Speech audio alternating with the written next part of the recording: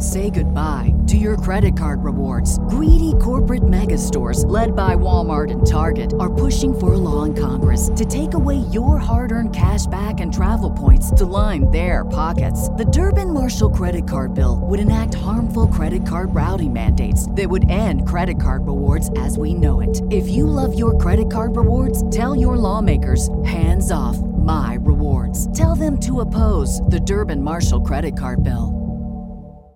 This is your invitation to a masterclass in engineering and design. Your ticket to go from 0 to 60 with the Lexus Performance Line. A feeling this dynamic is invite only. Fortunately, you're invited. Experience the exhilaration of the Lexus Performance Line and some of the best offers of the year on select models at the Invitation to Lexus sales event, now through April 1st. Experience amazing at your Lexus dealer. Ladies and gentlemen, please take your seats. The show is about to begin.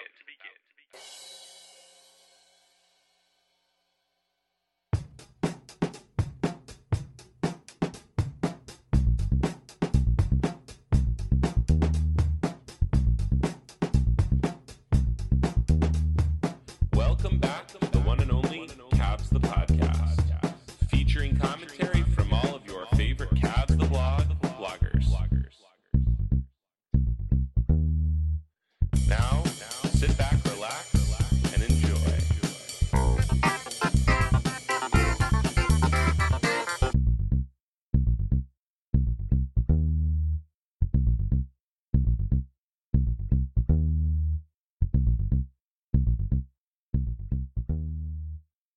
Record. Welcome to Cavs the Podcast, the 300th episode. I am Chris Francis, and I am here with my Korean Kim, baby. That's right. My Korean brother Eli Kim. Nate Smith should be joining us shortly. And we celebrate this 300th episode with a glorious victory for the good guys. The Cavs take on the Jazz of Utah and win 124-116 without Evan Mobley, without Darius Garland, without Donovan Mitchell. So 60% of the starting lineup gone, all NBA, all-star, rookie of the year types, defensive of the year, play of the year candidate types, all out. But it doesn't matter because the tandem of Karis LeVert and Sam Merrill scoring 50 points off the bench. What's your instant reaction, man? Like for the game tonight, were you able to catch it? What'd you see? Yes, I couldn't watch the whole game. I'm on a business trip here down in Atlanta, but was able to catch some highlights in that tail end of the game. Man, that bench probably had the best game of the year.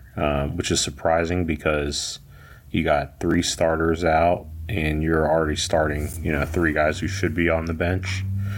So just good to see guys like Niang and Tristan Thompson play well, but obviously the headline tonight is Sam Merrill, and I'm really happy. It's like the Cavs found shooting that they desperately needed last year, but oh wait. He was there last year too. I think it's great to just see, it's just a good story to see a guy like that who works his tail off. He's 27 years old, just as old as Max Strus, and he gets an opportunity and he's just thriving in it. So a great win for the Cavs, and really surprising that the way they counter not having Donovan, Darius, and Evan is just shooting 51 three-pointers, which is ironically what they should be doing when all 3 of those guys are playing, I think. Yeah, it's.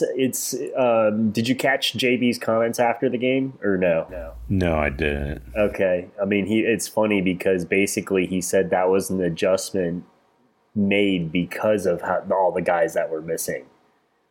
So it's ironic he would say that because of the point you just made.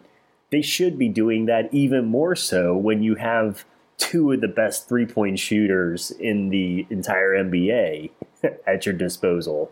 They should continue to launch 53s, but for some reason we decide to never shoot threes. We'd rather have our 6'1" guards shoot in the paint instead of at the 3-point land. So yeah, it's weird, but how about Tristan Thompson? Big game from Tristan Thompson. I love the interview after him. I mean, speak on what you saw from Thompson. What you like? I mean, is this surprising to you? Did you think he would be contributing as much as he has this season? Oh, I'm shocked. I thought he was dead. His career was over. Yeah. I mean, candidly, I'm just looking at his box score real quick right now, and I'm just still puzzled how the bench of George Niang, Tristan Thompson, and obviously LeVert's a good bench player, but Sam Merrill, I mean, they won the game. Every starter except Okoro was in the minus tonight. And I mean, you just got to give it up to Tristan. He played 18 big minutes. Jared Allen actually didn't have that many. He wasn't in foul trouble tonight, which was pretty good. But he came in and he even had 4 assists and 4 steals tonight, which I thought was just huge. You should have had 5. Super active. Yeah, you should have had 5 with that. It was like a dribble and then a turnaround pass to Georges Niang, who bricked a 3. Yeah. It's all good. I mean, you can't make every 3 that's a great look, but I do agree that I would have never. If you told me that 32-year-old Tristan Thompson would come and have a revitalization at the beginning of the year, I would tell you that you're nuts, because I would have thought that Damian Jones would be doing this instead of him, to be honest. Or Mobley and Allen would be playing a lot more and not giving Tristan this opportunity. So I mean, I'm glad that he's playing really well, and it's a good story. And who knows, maybe with some of the recent news, we can see him back into his number 13 here too. Ooh, yeah. So that was a nice little allusion there. Some recent news that Ricky Rubio is possibly on the move. Is that what the story was? I forget who reported it. Can you just give us the background on that? Yeah, I think we can dive back into this a little bit more deep, but there was a pretty big Cavs article that dropped today from Jake Fisher. Okay.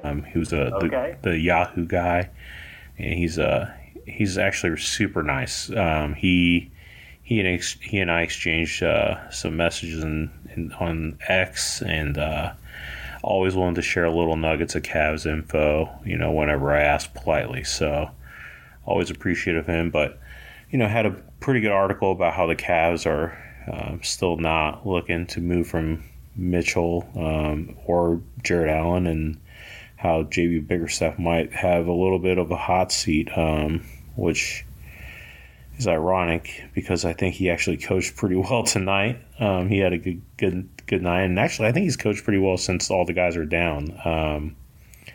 So I would say that that's kind of the big news, but I think there's just so many good things about this game that I think we should just kind of wrap that up before we move on to the bigger picture here. Oh, absolutely. Well, we got Craig Porter Jr.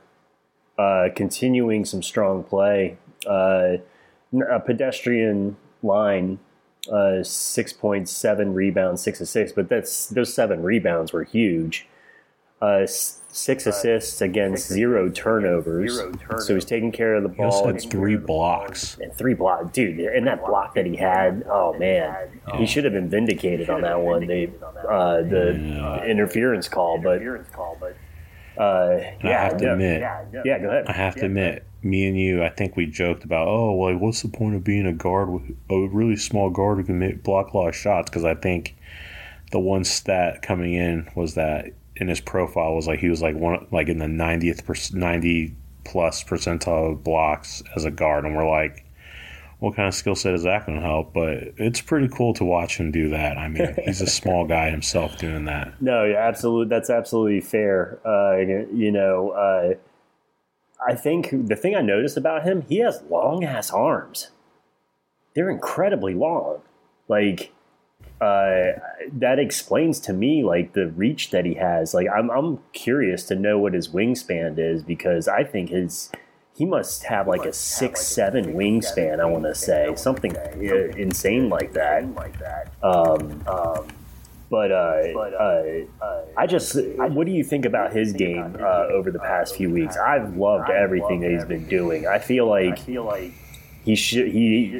didn't realize that there's a contract consideration with him because he's on a two-way. So I guess now it makes more sense why he was getting benched sometimes. But I mean, Kobe, sign him. What are you doing, man? What's going on here? Yeah. I mean, go on your wingspan point. I don't see an official one, but it looks like some people do think he has like a 6'7", 6'8" wingspan. So that sounds pretty about long. right. Yeah, that sounds about right. He's pretty long, according to some of these amateur NBA draft sites I pulled it up on. But I kind of agree. I don't understand what the delay is. I do think one component of the delay is that the Cavs are only $750K below the luxury tax. So I think maybe they're waiting as long as possible to kind of keep a little bit of room there. I do feel like the Cavs will have to eventually make a mini move anyway to skirt the tax when they convert someone or bring a veteran on with the last spot, for the playoff run. Is that why the Rubio thing kind of came to light? Because it would obviously, I would think, involve him, right? Yeah, I think there will be some kind of trade with Rubio, or he'll retire. I think just the contract is too valuable because a team could get off of some money next year that's not fully guaranteed and save more on the cap. So I think that's what starts that. But I agree, man. I think going back to Craig Porter Jr., I mean, he didn't score a lot, but he just kind of does everything else well. He's kind of that old school point guard in today's game. Like, he just can score a little, he passes a little, he always plays in the right spot, and he just seems like a like an old soul out there the way he plays ball. But I really enjoy his game, and it's a good contrast to kind of the flashy play from Mitchell and Garland for sure. Yeah, I can't agree with you more. I think he's just extremely going through his stats. My thing was comparing him to Okoro, and what's surprising to me about the comparison between the two is Porter Jr. is a better rebounder, better passer, better scorer than Isaac Okoro, and that's what was frustrating to watch. Is this is a guy, Craig Porter Jr., who can actually do something with the ball when the ball's in his hands. He's not a deer in headlights, not knowing what to do. He attacks the paint. He's got a nice little mid-range jumper. He's a extremely crafty passer. He's got the lob. He's got the lob game that Darius has working. He has the excellent vision, excellent anticipation. And he rebounds. He's 6'1" and he skies for rebounds all the time. It's crazy. Kobe, I don't know what you got to do, but get it done. JB, you're on. It's on site if you don't play him. My God, we need to play this guy. Yeah, I think CPJ and Merrill are showing some real signs that they should be playing more in the rotation. The only question is, though, there's just too many guys. I feel like the Cavs still need to somehow make a consolidation trade somehow, which we could kind of get into more detail later, or maybe as a last segment, a little slop.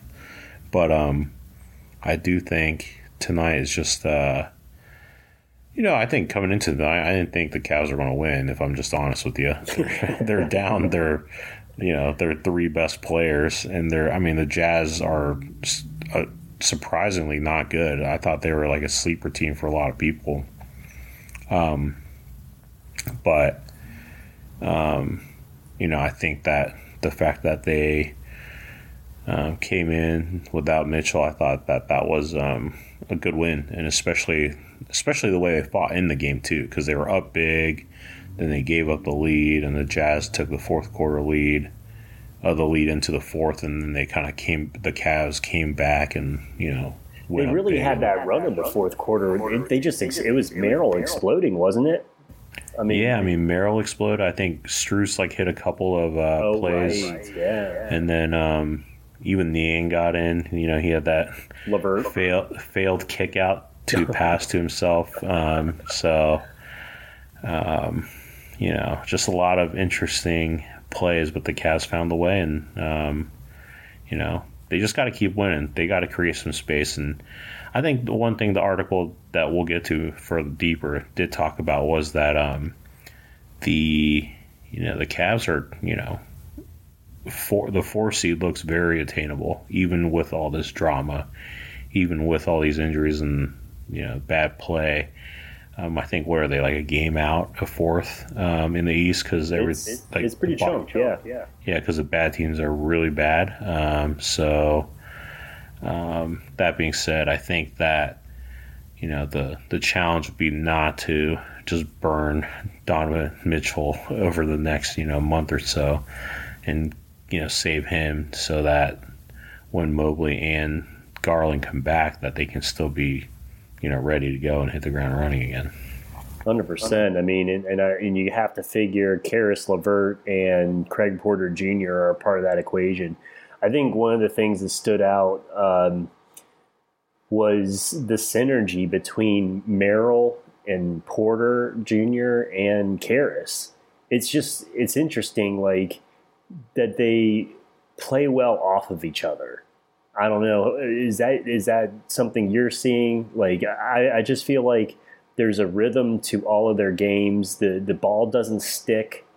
It's freely moving. It's popping all over the court, and I don't know. Do you notice a rhythm between Merrill and Porter Jr., Merrill and Caris, especially tonight? Oh, yeah. I think even tonight, Okoro got Merrill in some good spots on the offensive rebound. Got him a wide open, clean look. Merrill for 3. And look, I think tonight everyone knew Merrill was just fire hot, so everyone was trying to give him the ball. I think Craig and him have really good chemistry because naturally they play a lot together, right? They play in the G League together when they're both Summer League champions. Yeah, and then they were Summer League teammates. So, yeah. With LeVert, I'm not so sure, but I do think LeVert is quietly kind of rounded back into form. He's kind of being that triple threat guy, which is exactly what the Cavs need him to do, especially with Garland and Mitchell out tonight. Yeah. Well, we need to do our Hiram Boyd segment when we come. The Hiram Boyd honorary Colin Sexton segment when we get right back. What's so special about Hero Bread's soft, fluffy, and delicious breads, buns, and tortillas? These ultra-low net-carb baked goods contain zero sugar, fewer calories, and more protein than the leading brands, and are high in fiber to support gut health. Shop now at Hero.co. This is your invitation to the intersection of versatility and design. The kind of experience you can only find in a Lexus SUV. A feeling this empowering is invite only. Fortunately, you're invited. Experience the versatility of the complete line of Lexus SUVs and some of the best offers of the year on select models at the Invitation to Lexus sales event, now through April 1st. Experience amazing at your Lexus dealer. Welcome back to Cavs the Podcast. We tried to get our fearless colleague Nate Smith back on here, but unfortunately he's having technical difficulties, so we've got to try and roll on without him. But where we left off was game 124-116, the Cavs over the Utah Jazz. And where I left off was we were talking about our friend Hiram Boyd on Twitter. And how this would be this would be a big game for him. He's our fearless Colin Sexton agenda leader in Cavs Twitter, and had to take the L tonight. What did you see from the Jazz tonight? What struck you about the Jazz? What struck you about Sexton marketing? We had a few former Cavs. Did Agbaji even play? I don't even think he played, but just your impressions of the Utah Jazz and the former Cavs. Yeah, Agbaji did play. He only had one 3-pointer. I think my main takeaway was the Jazz bench was atrocious. They let Niang, they let Tristan Thompson kind of run amok, and I kind of don't get it. They're starting that, I don't even know how to say his name, Fontecchio. Oh, yeah, Fontecchio or something? Fontecchio, that's right. And I just thought that was, I don't know, he's kind of come out of nowhere.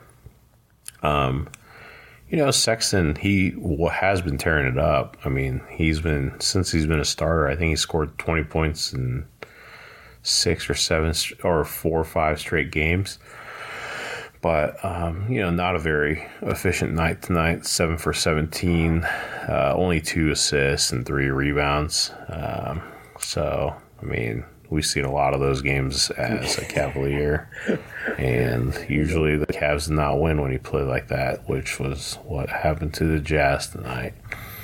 I'm just surprised. I'm just shocked at how bad the Jazz defense was.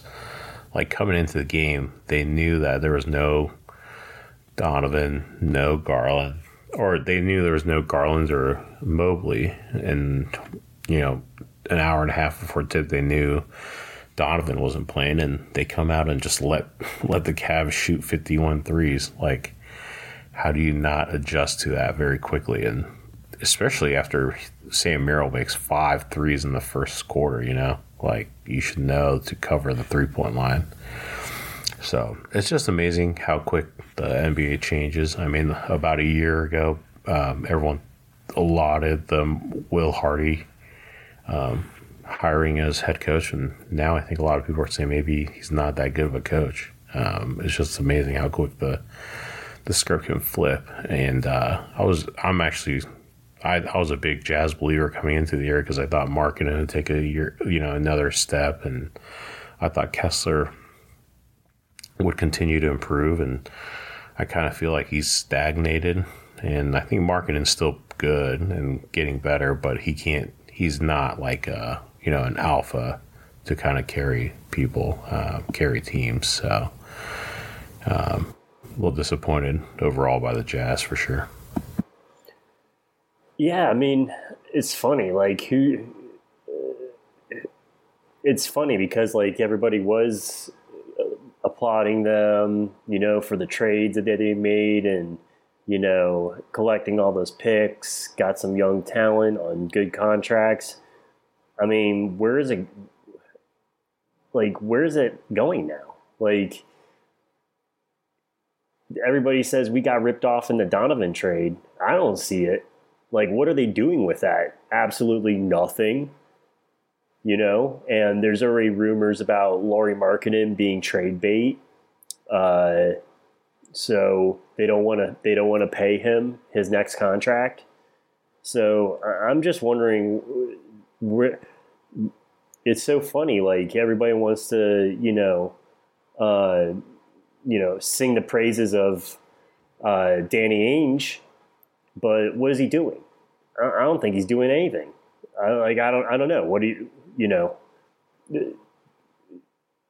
do you think of, kind of the moves that they made? And I mean, how many pieces, like what pieces do they have that if they don't want to keep Lauri Markkanen, what are they doing?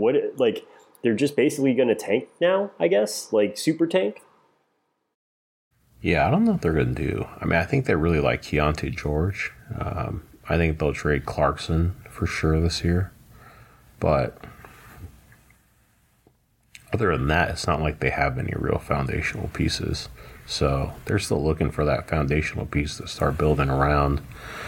But I agree. I mean, I think it's been a huge letdown this year. Everyone kind of liked the Jazz. I felt like the Jazz and Thunder were kind of the dark horse picks that everyone was going with to build off the sneaky momentum from last year. But it's utterly disappointing. And I thought everyone also really liked the John Collins trade, but that's kind of turned out to be neutral at best. He kind of looked good tonight. Yeah, but it's just, I don't know, it's just not really working out. Do you recall that they made a trade early in the season last year? Like, did they make a deadline trade last year to offload some guys? Was it Olynyk? No, they still have Olynyk. Okay. I don't know who I was thinking of then.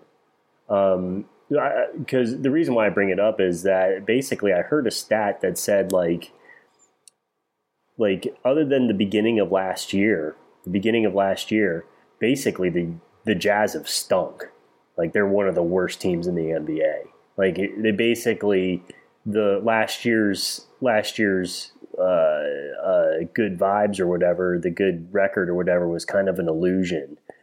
In that who they really are is just a bottom of the barrel NBA team. I don't know if you recall if there was a trade or not, but someone made mention of a trade that dumped a couple of players that I guess were responsible for that hot start last year, and losing them kind of totally killed their momentum. Yeah, I can't think of it off the top of my head right now. Let me dig a little bit more here. Yeah, and so, Colin Sexton doing Colin Sexton things, including taking the L. Lauri Markkanen looking okay. He's always welcome back. And did you find something? No, still kind of scrolling through here.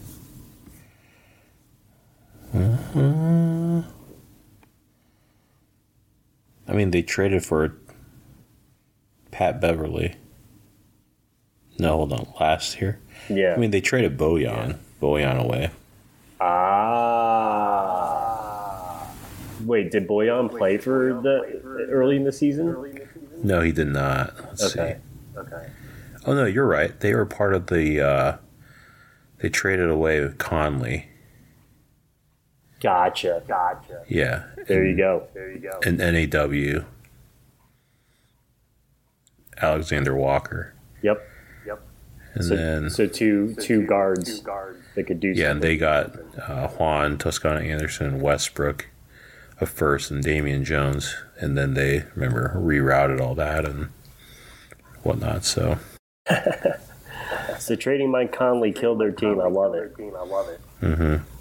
Trading one of the best guys I know. Yeah, that's right. OH. But I think it's also funny tonight because Merrill is a Utah guy. I mean, he's went to Utah State. Right, yeah. So it was his kind of mini revenge game, and he did it proud for Donovan, who couldn't play in it. I love it. It's so good. Man, what a good win. Shout out to EG too on the time. Shout out to Evil Genius as well. He graced us with his presence on the live thread, and definitely the good vibes flowed. So, yeah, I mean, so I think we should move on to some slop here. We need to revisit the Ricky Rubio thing. Also, there was something that popped up a while back. I'm not sure if it was ever addressed for the Chuma Okeke Cavs being interested in Chuma Okeke, who's been out of the rotation down in Orlando. What are your thoughts? Expound further about Rubio, the possibilities, what they should be doing. Who do you think? What kind of slop are you drumming up here, Eli? Yeah, I think at this point, it doesn't sound like Rubio will ever play again in the NBA. I mean, that's just kind of the vibe I feel like everyone's getting. So if that's the case, the Cavs could be kind of creative in getting rid of his contract, helping teams either. He's about $5 or $6 million, right? Yeah, $6 million, I think, and it's slightly descending, I believe. So next year, that $6 million number is only, I think, half guaranteed, so it's close to $3 million. But a team could obviously trade for that amount now, and it, help. They could trade a player whose contract is longer than next year, and kind of get off future salary obligations by dealing with the Cavs, or do what the Cavs would do and get under the tax. Yeah, exactly. Especially for future years too, right? So, that being said, I'm not sure who targets are. I mean, I'm assuming the Cavs would probably need another ball handler if they're giving away one, especially with Ty Jerome having that mysterious 2-month ankle sprain now. And I would push back on that idea because, I mean, Ty Jerome is a point guard. So, you know what I mean? And if they have Craig Porter Jr. in the fold. Yeah, I mean, I think the easiest thing is you just trade Rubio and then you bring CPJ as a full-time NBA player. Yep. I mean, that's the easiest way to do it. Sam Merrill is on the roster, correct? Correct. Sam Merrill is on an NBA roster. NBA contract, sorry. Gotcha. So, I mean, to me, it would seem like the target is some guy, a big wing or a small big. Something to play the 3 or 4. I don't know. How does that strike you? Yeah, I just don't know if there are any really efficient ones that make $6 million. Could Rubio's contract be, put together with something bigger? Maybe like if you're trading for another wing, I mean, the Cavs are basically playing what, like 3 or 4 of them now. So maybe you bundle Rubio's contract and a wing that you're okay giving up to try to improve that position. I mean, for me, at this point, it's probably a Okoro that you get away from. Maybe a 3-and-D wing who's a little bit more D, intensive to kind of satisfy that. Or do you, go for like a rebounding stretch 4 with that position number? That being said, I just, off the top of my head, I can't really think of guys that fit that salary individually. I just think it's such a small number.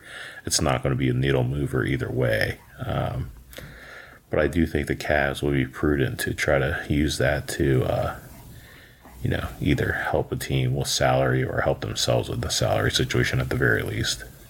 Gotcha. It would seem to me that the three pieces I think the Cavs would be willing to trade would be Isaac Okoro, Dean Wade, and Georges Niang. The problem with that, the problem with 2 of the 3 of those names is 2 of the 3 of them play the position we need the most, which is the 4. Mm-hmm.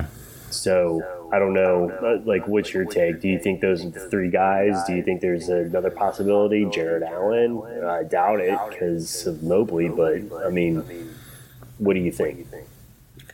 Yeah, I just don't think the Cavs are going to make a move involving any of those guys unless it's like a clear upgrade to them.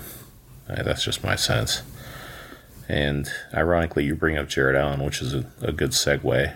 That article also talked about how the Pelicans remain very interested in him, but I just don't see a pathway to a deal because obviously the Pelicans won't give up Ingram, who the Cavs probably covet the most. They probably don't give up Murphy or Herb Jones. who the Cavs would also really like as a big wing who can, play D and or shoot a little bit. That's hilarious. Is if they really liked him that much, they're coming off of Murphy or Herb Jones. Like, it's just totally nonsensical to say that we're really interested in Jared Allen, but we're not giving up 2 mid wings.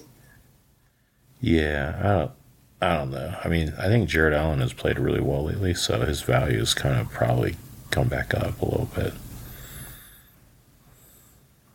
So, who knows? I mean, it's just slop season, so I feel like it was interesting that it came out that, everyone's talking about how Mitchell, Miami, Mitchell doesn't want to stay, like, that was all coming out, and then this article kind of quells, like, the Cavs aren't really going to do anything, so obviously I think the Cavs are putting this out there, and maybe the Cavs are putting out the Jared Allen thing to make it seem like there is interest around them, because I think long term, I think the Cavs are realizing they probably have Mobley at the 5 to do that moving forward.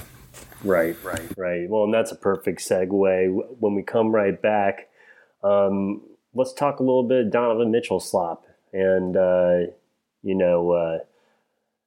wrap this bad boy up. So we'll be right back. Welcome back to Cavs the Podcast. This is Chris Francis here with my Korean brother, Eli Kim. Shout out to Nate, who couldn't be with us, had audio difficulties, but we're rolling along and we're doing some slop season. So Donovan Mitchell, there was much to do.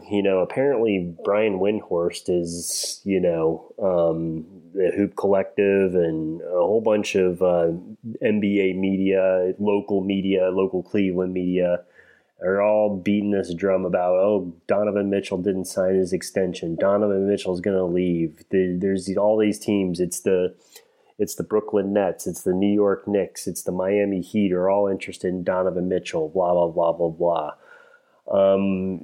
Your reaction to all this hullabaloo? I mean, and you kind of intimated with Jake Fisher that there's kind of been pushback, I guess, quietly from the Cavs that they are not going to trade Donovan Mitchell. So, I mean, just what's your sense of what the whole situation is? Yeah, I think, Brian Windhorst had a 5 to 10 minute YouTube segment earlier today, and I think he explained it pretty well. The Cavs are not going to actively look to trade him at this time. Donovan's not going to ask for a trade this time. There's just, no reason to. There's no incentive to.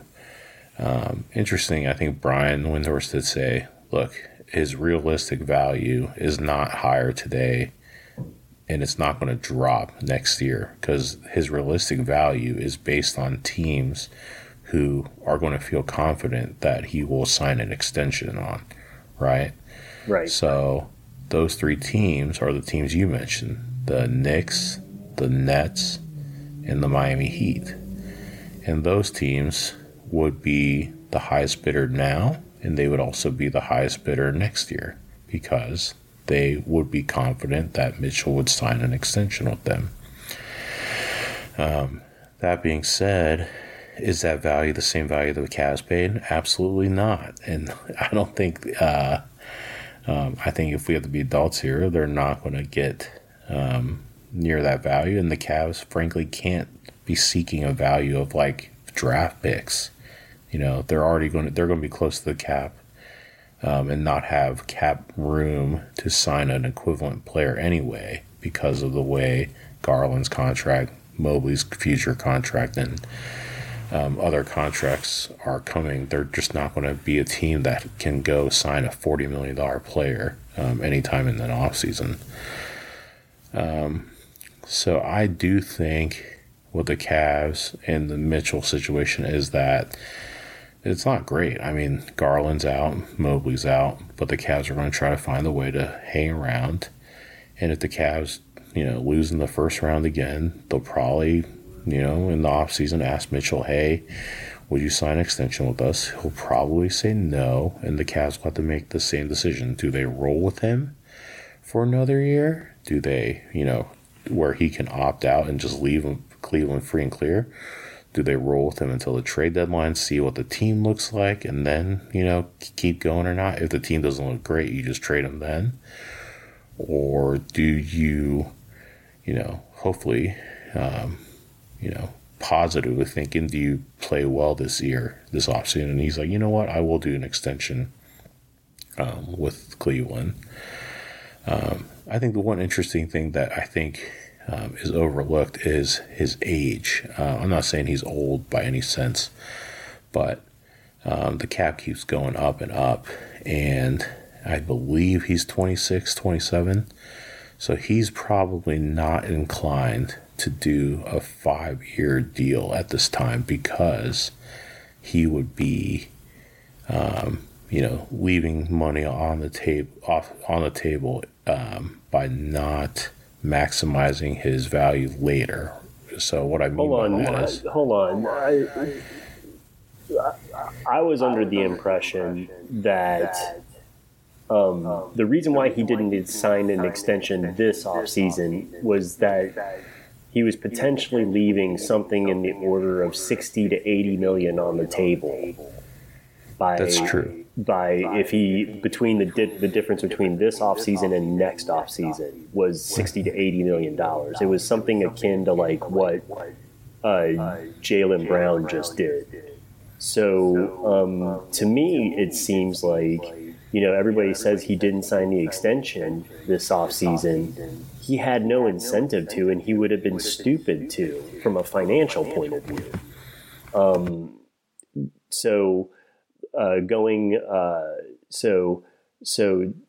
Fast forward to this coming off season. I mean, if he's, I'm guessing that extension could possibly be what, $400 million, $500 million, 300, like over 300 million. No, I think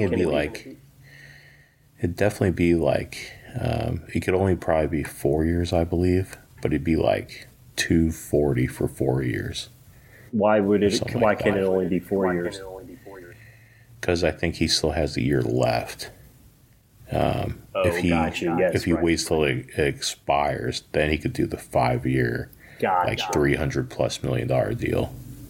Okay. So he's looking at 4 years, 240 million. Gosh, what was the deal that Giannis signed this offseason?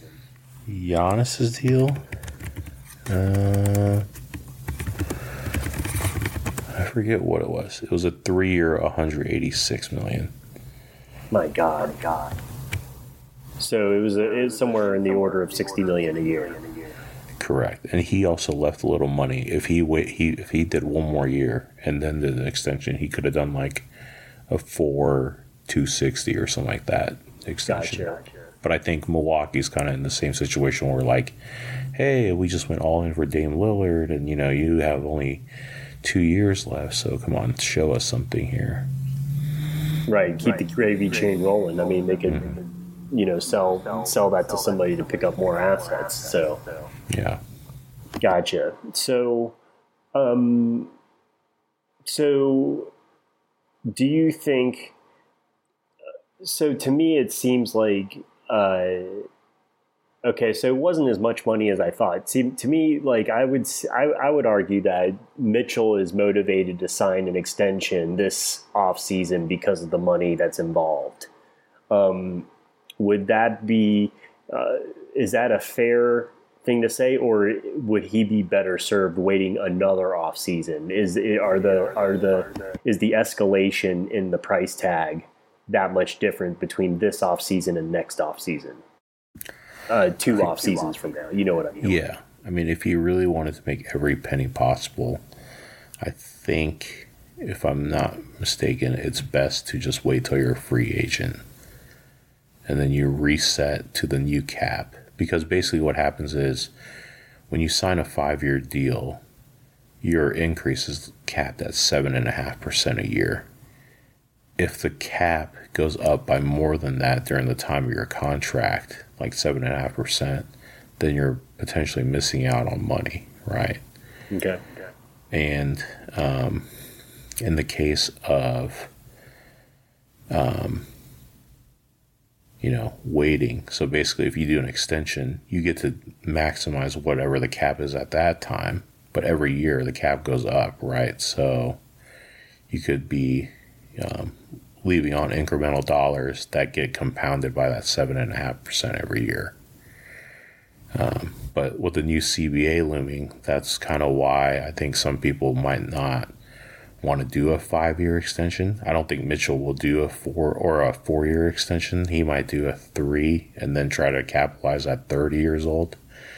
And then that's kind of his final 5-year huge payday after that contract. So that being said, I do think there's also risk though. I mean, if you get hurt, you miss significant time, or the interest in you is not as good. Players can get scared of that, and that's why you saw Anthony Davis do a 5-year extension as soon as he had the opportunity when he was a free agent. Smart move. Yeah, I mean, he's missing games, and I think he had an ankle injury tonight. So I just think it's all preference on how you want to, maximize that kind of stuff. And also, just candidly, if you're a guy like Mitchell, why don't you just take the guaranteed money and, you can, in today's NBA, you can just ask a trade and they'll have to do it for you anyway. So that's just kind of how the league works in today's NBA. Yeah.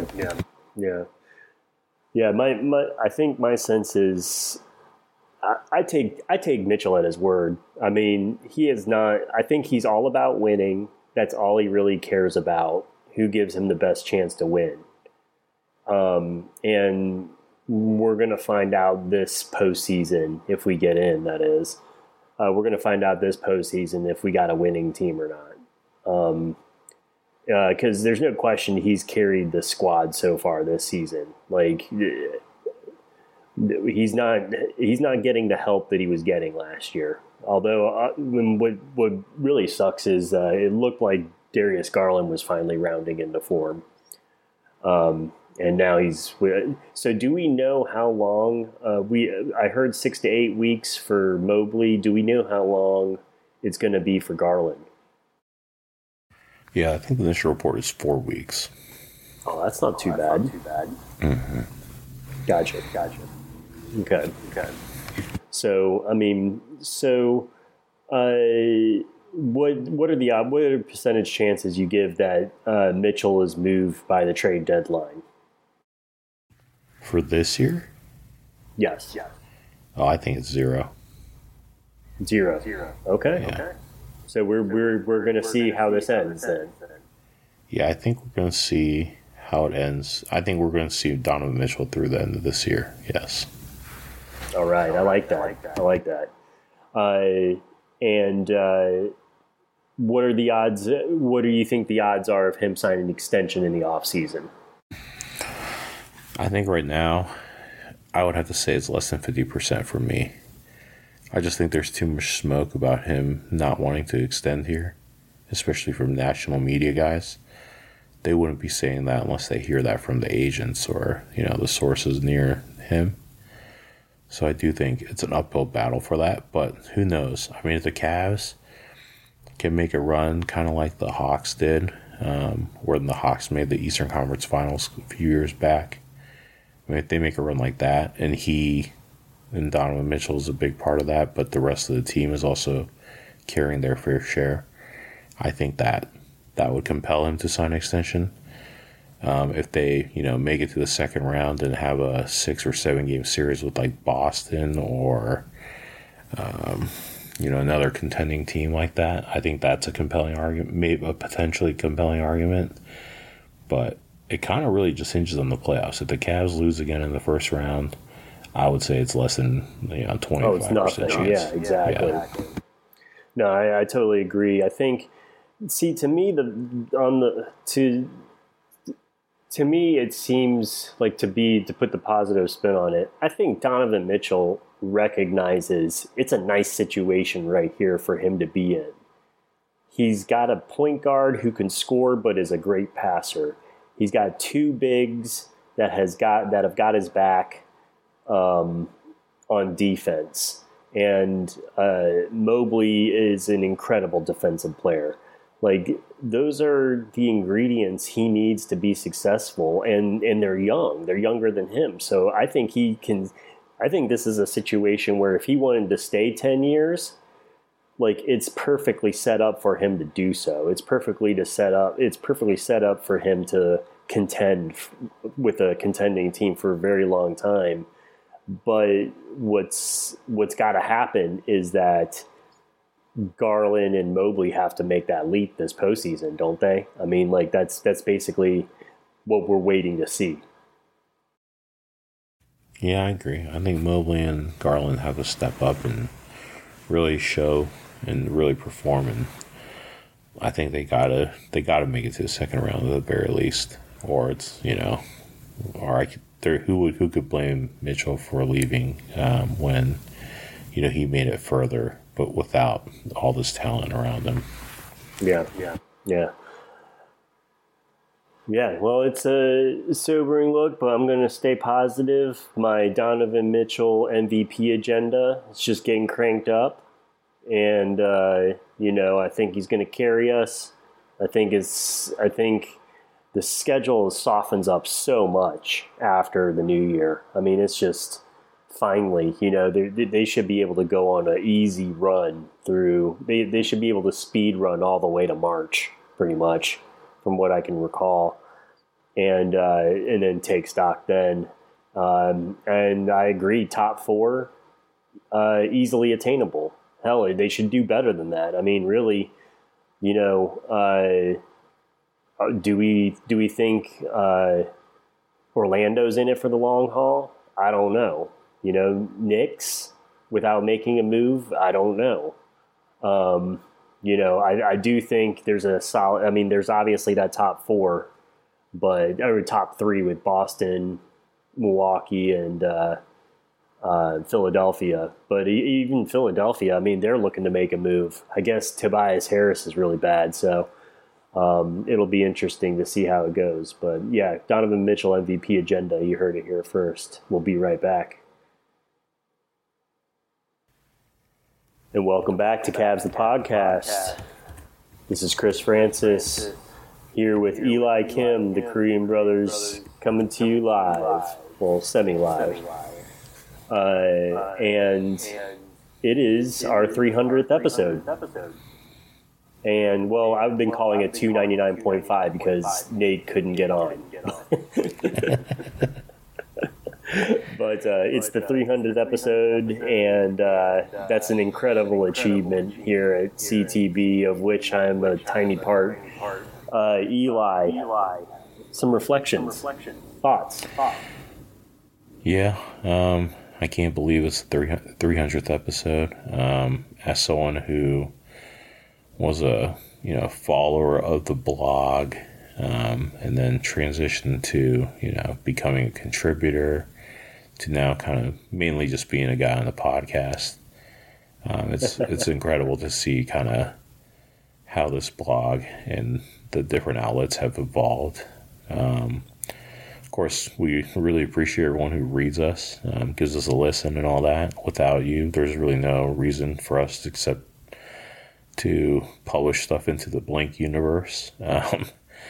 But I'm just really appreciative for this group, the people who have joined, the unfortunate ones who've passed away with their demons, and, just the great people we've met along the way.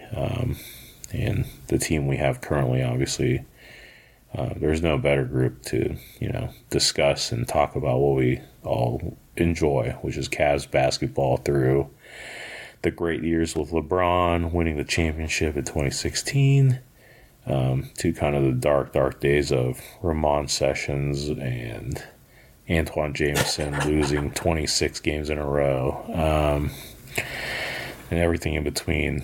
This blog has been around since 2008, and that's kind of when I found it as well. So, as I think about 300 podcast episodes. It's not consistent. We'd like to be a little bit more consistent on doing it, but we just really appreciate everyone who's listened, and obviously the people who also contributed to kind of keep the ship running and going. So really appreciate it. And, really bummed out Nate couldn't join and had technical difficulty. Ironically, we could hear him, but he couldn't hear us. So now he gets to listen to me later whenever he wakes up. No, absolutely. That as I was listening to you talk, that was the first thing that came to my mind is, our fearless leader, Nate Smith. He brought me on. He got me more involved. He gave me a platform to do, just to be creative, create media that about things that we're passionate about, obviously about Cavs basketball. And, can't thank him enough to keep this ship going. Hopefully there's, 300 more episodes. That'll take us to like 2038. So, I don't know. Yeah. We actually have ramped it up because I have the podcast where the Cavs won the championship in 2016, which I guess is 7 years ago, but that was episode 106. Wow. We've done 184 episodes since then. Good Lord. Oh my God. That's there you go. So we're accelerating. We're moving forward. And may we accelerate further, I suppose, into the abyss or whatever, the future. No, I guess abyss was a little dark, but no, it's incredible. Like it's the longevity in a world of like instant gratification and fly by night, ways of being and living and stuff like that. It's cool to see something that's steadfast and consistent, as consistent as it can be anyway.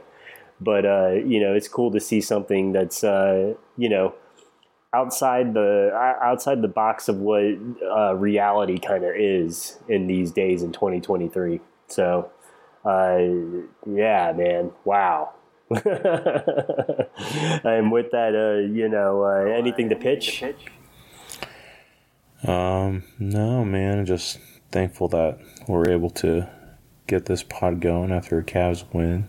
Yeah. And just can't believe it's been 300 episodes here, man. So just really thankful for all that. Yeah, what a Christmas gift, right? Right around, the Christmas season. What's the Christmas plans, Eli?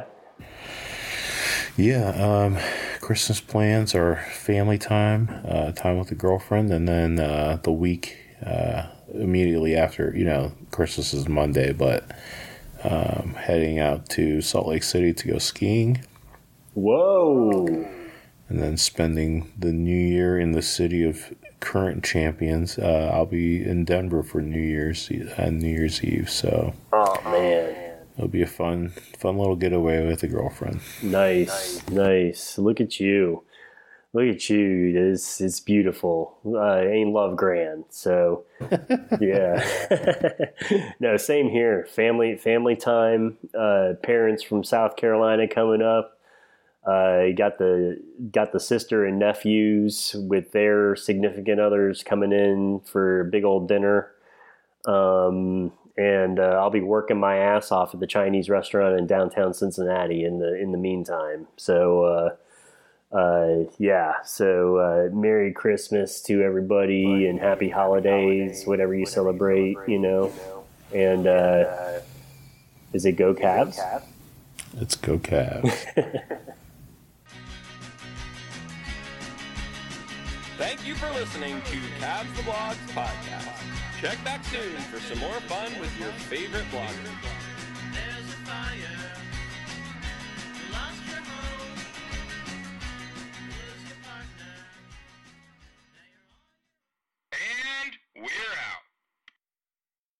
What's so special about Hero Bread's soft, fluffy, and delicious breads, buns, and tortillas? Hero Bread serves up 0 to 1 grams of net carbs, 5 to 11 grams of protein, and high fiber in every delicious serving. Made with natural ingredients, Hero Bread supports gut health, promotes weight management, and helps maintain blood sugar. Hero also drops other limited edition ultra-low net carb goodies like rich, flaky croissants and buttery brioche slider rolls. Head to hero.co to shop today. This is your invitation to the intersection of versatility and design. The kind of experience you can only find in a Lexus SUV. A feeling this empowering is invite only. Fortunately, you're invited. Experience the versatility of the complete line of Lexus SUVs and some of the best offers of the year on select models at the Invitation to Lexus sales event, now through April 1st. Experience amazing at your Lexus dealer.